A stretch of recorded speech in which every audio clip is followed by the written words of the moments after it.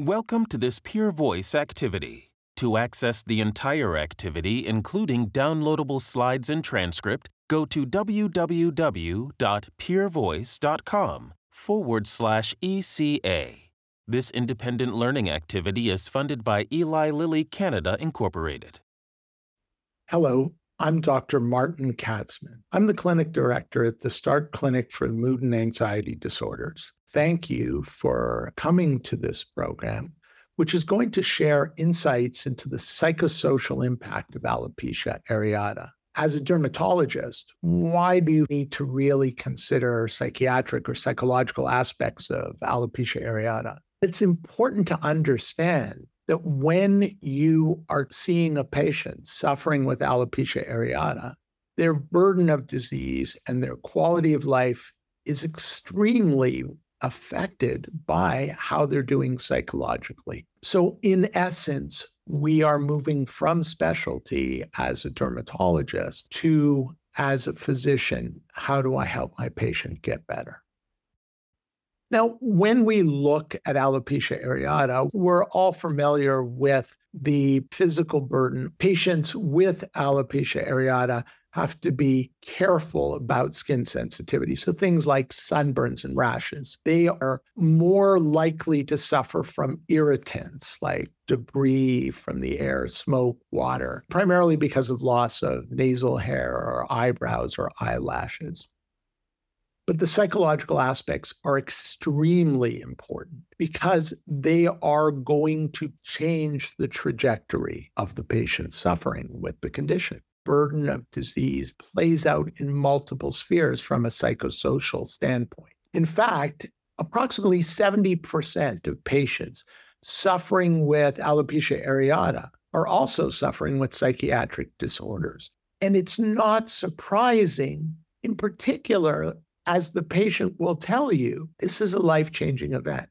So if you were to see today, say, 10 patients in your practice with alopecia areata, 3 of them may be suffering with depression or anxiety. And if you look at them over time, you're going to see numbers up to maybe 60%, 70%.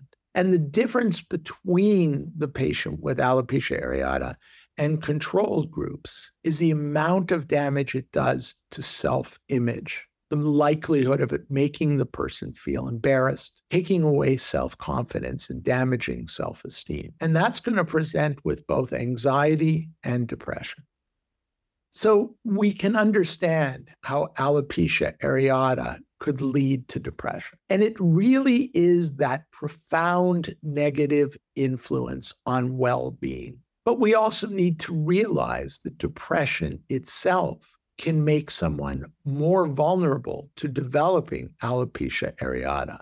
And the presence of depression can worsen alopecia areata. Anxiety disorders, and particularly a presentation where concentration and anxiety problems result, can also further worsen or trigger alopecia areata. The onset is bilateral, the alopecia areata triggering anxiety, but also the anxiety triggering alopecia areata. Similarly, one of the risk factors is alexithymia. These are people who suffer with deficits in really understanding what they're feeling. It's the adolescent you often see when you go, you seem upset, are you? And their response is, I don't know what I'm feeling. And those individuals are more likely to have difficulty processing their stress. And that's much more likely to trigger autoimmune presentations, and specifically alopecia areata.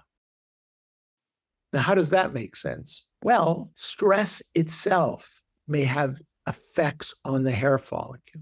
Lots of literature discussing it in relation to mast cell function and neurogenic inflammation. In part, stopping the follicle's immune privilege and resulting in premature destruction of the follicle. So alopecia areata causes increased risk of anxiety and depression. But equally important is the concept of anxiety and depression activating stress hormones that facilitate a cascade that increases the risk of autoimmune disorders, specifically alopecia areata. Now, there's lots of cultural associations that play there. As soon as you see this individual suffering with alopecia areata, you realize they're likely going to be avoiding activities. They're going to be anxious about being noticed or exposed. And even if they're wearing wigs, for example, or trying to camouflage their alopecia areata, it affects their daily routine. It takes longer to get ready. It costs more in their lifestyle because they want wigs and various other forms of camouflage. They're self-conscious. If they play sports, the concern about the wig being dislodged and resulting in an exposure will affect their performance.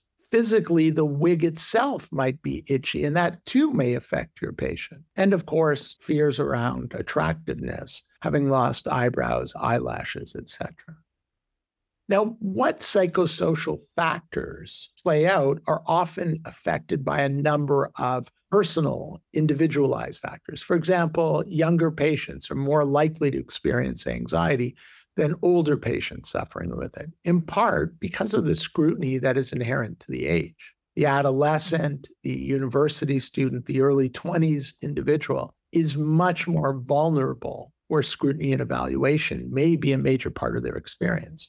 One can imagine that gender plays a role, and it's pretty clear that women are more likely to suffer than men, in part because hair is much more a factor in estimations of beauty in women. Duration matters. So, for example, the longer you have alopecia areata, the more likely you are to suffer with learned helplessness and therefore more anxiety. And of course, the more severe the alopecia areata, the more likely you are to suffer with psychosocial symptoms.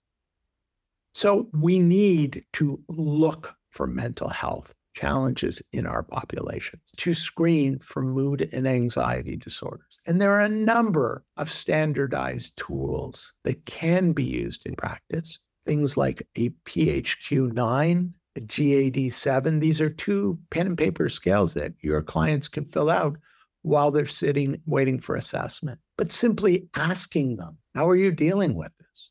How do you feel about yourself? If things seem so terrifying that you wonder about, can you go on? Putting these questions out there is going to change the trajectory of your patient.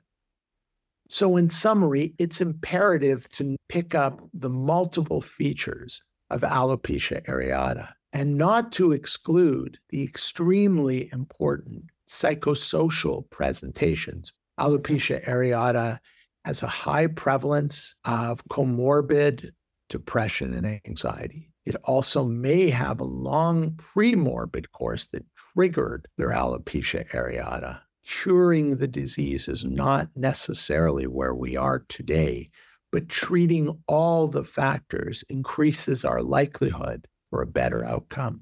Thank you for listening.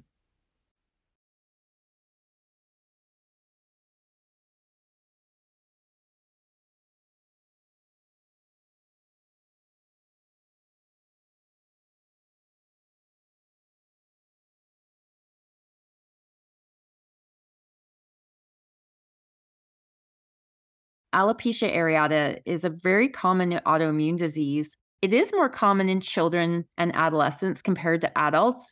And the mean range of onset, 26 to 36 years, is what I generally see in my practice. We can imagine how this is a pretty tricky time of life to have hair loss, just in terms of this is a time of life where people are interviewing for jobs, meeting partners, developing their social network. And although it's not physically disabling, as we've seen in our previous presentation, it can have a devastating impact on the psychological well-being of patients. Assessment of extent and severity of disease, including off-scalp body sites, is important as this can inform treatment choices. Historically, alopecia areata has been a very difficult condition to treat, but there are new treatments on the horizon, and I'm hoping this will make patient care for alopecia areata easier for both the patient and the physician.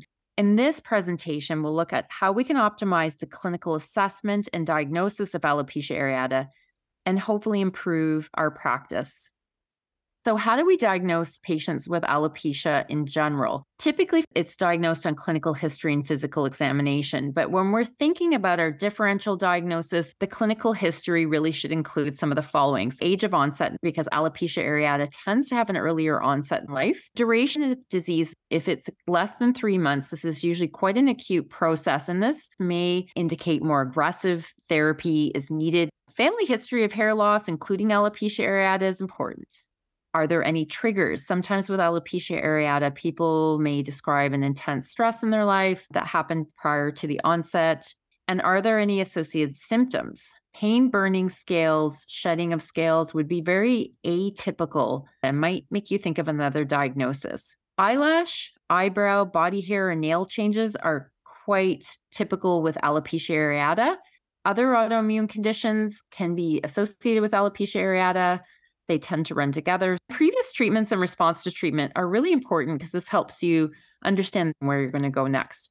And of course, assessing the impact on the quality of life of the patient, which may change our treatment because something that may seem minimal may be intensely impactful for the patient. And then when we do our physical exam, of course, in addition to the scalp, checking eyebrows, eyelashes, nails, and body hair, confirming that it's non-scarring versus scarring alopecia, which would be a completely different differential diagnosis, is one of the first things to assess for. So what are the characteristic features we're expecting with alopecia areata? Well, typically we see complete loss of all terminal hair and at least one patch on the scalp. There can be remaining vellus hairs or white hairs, but terminal hairs are gone. We should see intact, visible follicular ostia. So the follicles are still there, but they're empty as opposed to a scarring type of hair loss where the follicles are absent. Increased hair shedding in an active phase and no follicular inflammation, no erythema, no bogginess, no induration, no scale. So what's our differential diagnosis if we see patchy, non-scarring alopecia and we're not 100% sure it's alopecia areata? You should think about trichotillomania. It can look quite similar if it's very localized. You should think about tinea capitis. We don't want to miss an infection, so look for scale, look for erythema. The scale is usually the biggest giveaway. Pressure-induced alopecia is something that's not super common, but you have to think about it. If a patient had a surgery or was in ICU for several months or had pressure on their scalp for any prolonged period. And secondary syphilis is a rare cause of non-scarring patchy alopecia. So think about that just to make sure we're not missing anything. And what are supporting features? So if there's patchy body hair loss or loss in the eyebrows or eyelashes, of course, this is more typical of alopecia areata. Alopecia areata can involve the nails. It's usually seen more with severe disease, and it can be quite disabling for patients because they can have significant pitting, crumbling, fragility, exclamation mark hairs would support alopecia areata.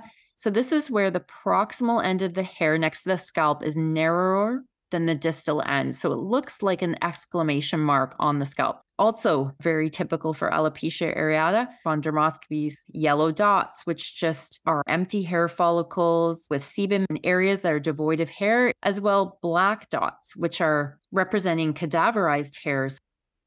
Typically, the hair pull test is the best in alopecia areata, which we'll discuss in a moment. The tug test looks more for hair fragility, and trichoscopy or dermoscopy is always helpful to confirm the diagnosis as well. If the diagnosis is not clear clinically, definitely consider biopsy. You can have a low threshold for sure for biopsy if there's any uncertainty. Speaking about the hair pull test, how do we do it? You take 4 bundles of hair from 4 sections on the scalp, parietal, frontal, and the occipital scalp, and gently pull along 50 to 60 hairs at a steady rate and see if any loose hairs will come out. The extraction of more than 2 hairs in an area is considered a positive test, suggesting active progressive hair loss. This can be seen in telogen effluvium as well as alopecia areata. A positive hair pull test in alopecia areata can be determined by examining the proximal ends of the pulled hairs. In alopecia areata, we can see a mix of both telogen and dystrophic anagen hairs or broken hairs in the hair pull test. Once we've decided that this is alopecia areata, we need to assess the severity, the pattern, and activity. When we look at pattern classifications of alopecia areata, it's broadly classified into 3 subtypes, but there's really no true consensus on any of these definitions. The most common form that we see is the patchy form of alopecia areata, patients presenting with round areas of alopecia on the scalp, and this represents more than 90% of the patients that we see. Alopecia totalis is referring to complete or near complete hair loss in the scalp, that there's hair loss everywhere, scalp, body, eyebrows, eyelashes. That's typically when we use the term alopecia universalis. The diffuse form of alopecia areata is quite rare. Essentially, they have diffuse hair loss. There's no round patches and often confused with telogen effluvium, but it's important that we recognize this so it's treated appropriately as an autoimmune condition. Ophiasis is another pattern, sometimes associated with a poor prognosis. So how do we assess disease severity in alopecia areata? Well, there's been quite a bit of work on this in clinical trials. Because we haven't had as many effective treatments and very little evidence for treatments in clinical practice up to this point, we haven't had a lot of really rigorous assessment tools in daily clinical practice. At present, the SALT score is the most widely recognized method of scalp hair assessment. This is a score that takes into account both the extent and the density of scalp hair loss by direct examination. We look at the percent hair loss in each area and then multiply that by the percent of the scalp covered by that area. And then we sum up those 4 products, and that gives us a SALT score. A 0 score is a good thing. That means no hair loss. Whereas a SALT score of 100 means no hair. A SALT 50 is a 50% growth from baseline. So it's a 50% improvement. And a SALT 100 is complete regrowth. You need a SALT score of at least 50 in many of the clinical trials. So what's the scalp, body, and nail classification? It's developed for the initial evaluation, and it categorizes scalp, body hair loss, and nail involvement. On the scalp, they have a range from 0 to 5, so no hair loss to 100% hair loss. Body, it's either no body hair, some, or total body hair loss. And nails can be all 20 nails are normal versus N2B, which all nails show trichonychia, so a 20 nail dystrophy. So it just gives you an idea of some other scoring that could be used clinically to assess patient severity at the beginning and response to treatment. We've been talking about extent of hair loss and how treatment can be dictated by the extent of hair loss. For example, there's publications in acute alopecia areata, how if it's less than 30 SALT score, we use intralesional corticosteroids. However, some of these guidelines will change with these new emerging treatments with times, but it's important to know that the extent does factor into treatment. Also, the pattern of hair loss, chronicity, the response to previous therapies, the location of hair loss, of course.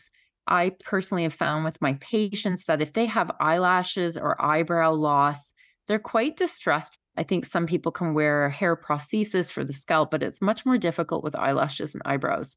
Nail involvement, if severe as well, can really impact patients.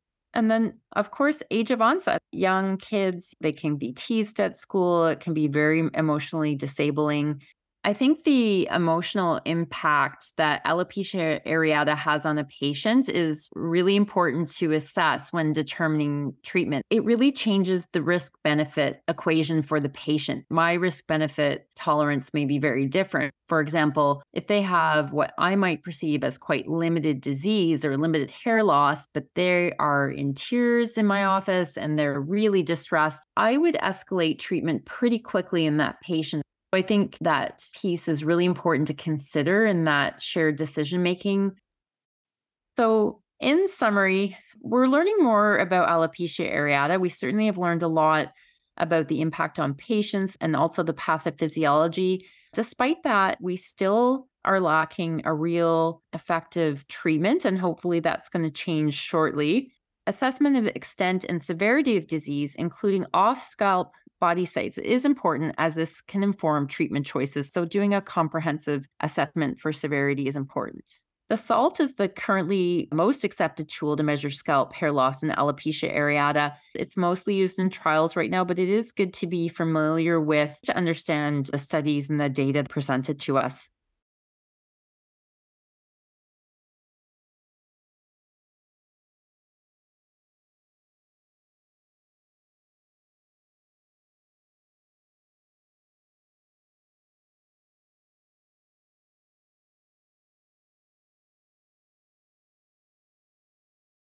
This has been an activity published by Peer Voice.